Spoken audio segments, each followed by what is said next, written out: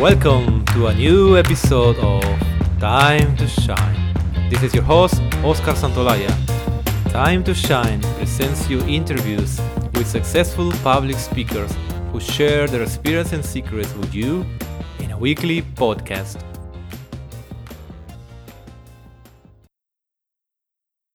Hello, and thank you for listening to this show today.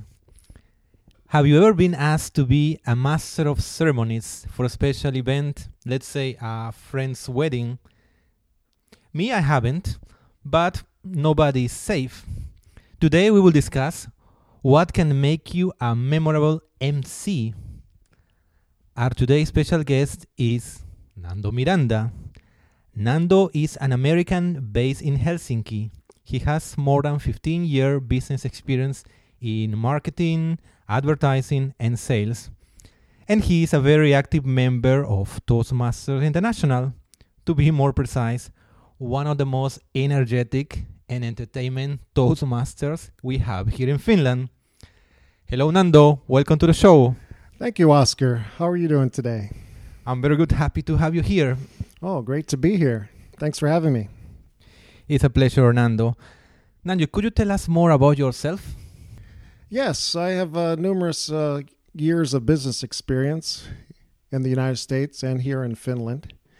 We have I've conducted some consulting on the side as well, doing some translations, and I'm doing a variety of different projects that I won't outline today, but we'll certainly get to the point eventually.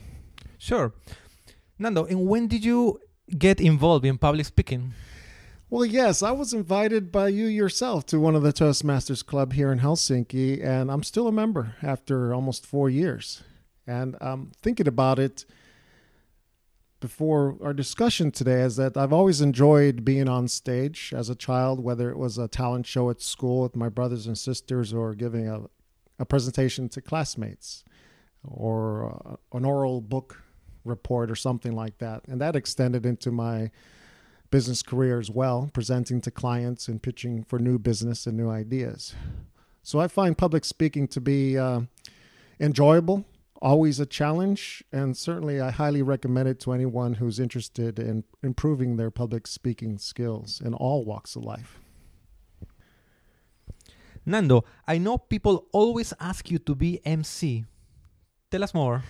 Yeah, sure. Just last month, I was fortunate enough to be the Master of Ceremonies in Florida for my mother's 75th birthday celebration. My brothers and sisters wanted me to do this, but it was quite unique because I was able to introduce the speakers and to actually deliver a speech myself titled Faith, Family, and Food, of which I actually had practiced at the previous Toastmasters Club meeting. So it was a wonderful event. Another time, about 18 months ago, I was asked and recommended by a friend of mine to be a master of ceremonies for a cultural event in downtown Helsinki at Kaisa. Oddly enough, it was an event called the Asian Moon Festival, and that was a great experience. There was 100+ people in one room, a variety of performers from a lot of different countries, and it was a challenge because I recommended to the organizers that, hey, since we're going to do this in Finnish and in English, why not bring somebody else on stage with me? So I co-emceed the event, and it turned out to be pretty nice. Yeah, it's a pity. I miss it. But now, to make it more clear for our listeners, could you tell us what a Master of Ceremonies is? Yes, a Master of Ceremonies acts as a host for a formal event or an informal event. Basically, it's the person that steers the audience through the event, through the itinerary, through the program of entertainment. It could be something as simple as a speech contest or a talent show or at a wedding reception. But it's the person who's the manager in charge of protocol as well, to let the audience know what is coming, introducing the speakers and performers, letting them know when to applaud or when to be silent. That it is. Thank you. Nando, I know you are really very confident when you speak in public, but have you ever had a stage fright moment? Yes, of course. I think everybody has had a stage fright moment. I believe one of my worst experiences perhaps was on stage for an event that I was a master of ceremonies for. And it's a matter of being comfortable and doing that kind of job.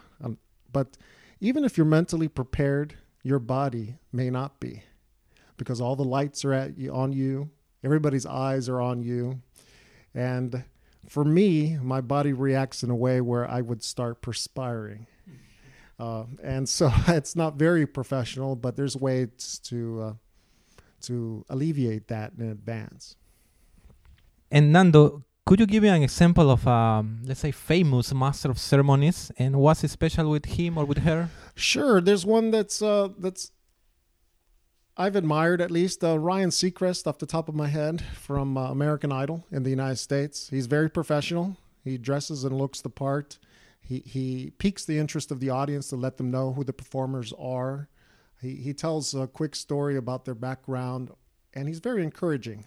And all these elements are important. That these are the skills that he shows, and it's great to see him as a master of ceremonies, to see how the event runs smoothly.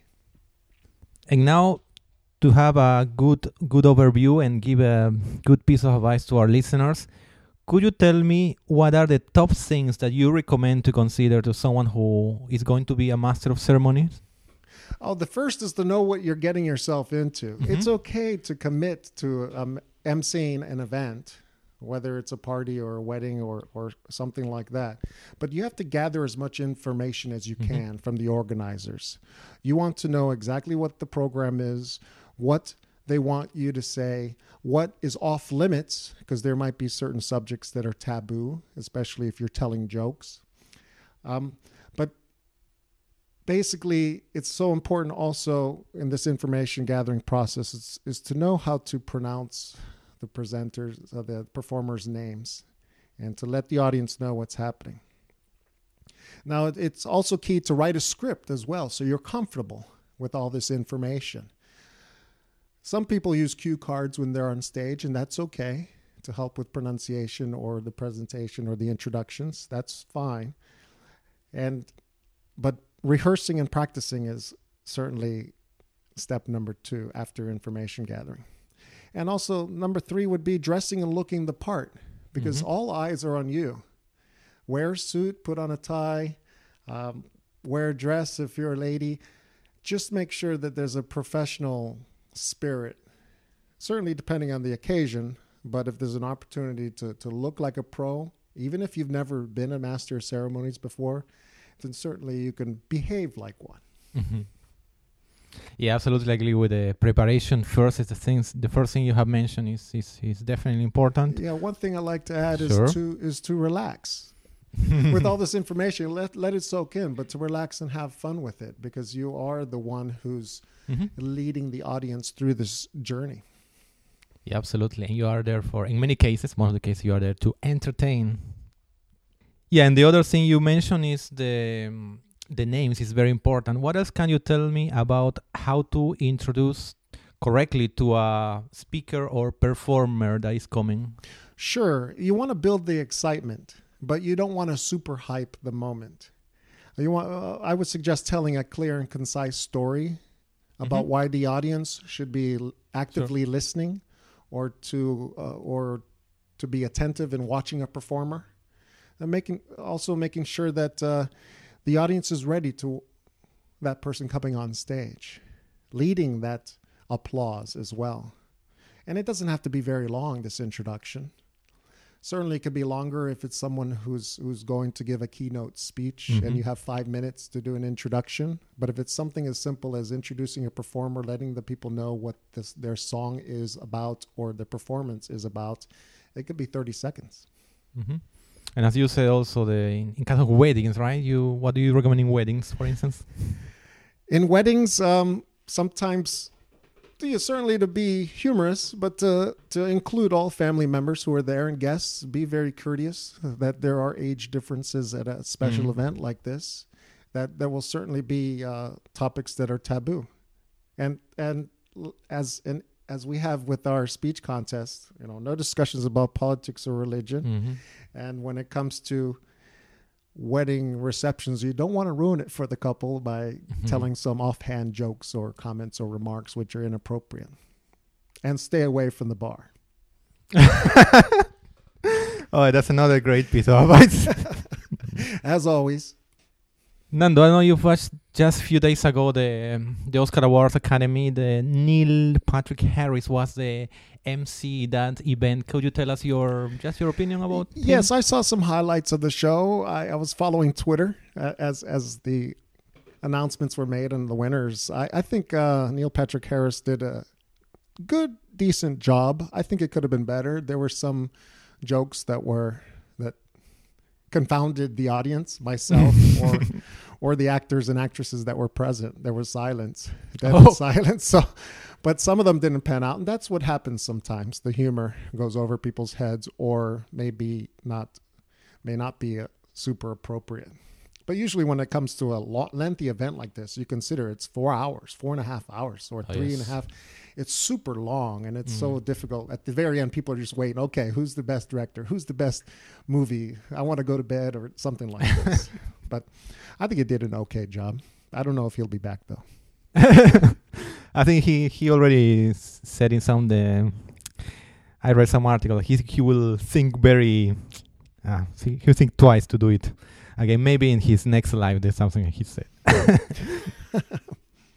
Nando, could you share with us your favorite quotation? Yeah, I'll go something light here. It's one of my favorite characters from the pop culture world.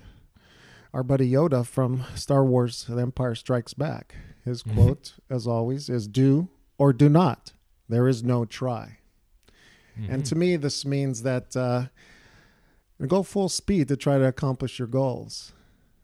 Don't look for reasons why not to accomplish them or excuses, but really go after them. Because trying and saying that you're trying may not be completely helpful. It won't help your mindset. So Yoda's got some sage advice there for everyone. A lot of wisdom from Yoda, and definitely you are correct. We tend to use very often the word trying. That's something we should avoid. It's a great quotation. Nando, could you recommend us one book that has inspired you and you think our listeners should read it? Oh, inspiring, I'm not sure if that's the right word, but everyone should read The Art of War by Sun Tzu. It gives, let's say, parables and stories of a general's perspective of military tactics and strategy that, if read properly, can be used in business and or personal life and how to overcome your challenges, helping you think outside the box to circumvent whatever's obstacles are placed before you.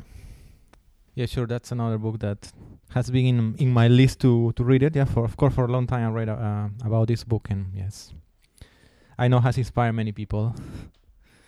Nando, now could you share with us a routine to shine, an exercise, something practical that you recommend doing it daily or weekly as a routine to shine? Routine to shine, absolutely. On a daily basis, whether it's your personal life or weekend plans, or when you get up deciding what you're going to do for the day in the business world, make a list. Simple as that. What is it that you need to accomplish? Who do you need to call? Who do you need to email? What do you have to prepare for? And as the day goes on, scratch those things off the list. At the end of the day, if you have one or two remaining things undone, either accomplish them or move them to the next day's list. And that gives you kind of a track of what you've accomplished, how you're proceeding.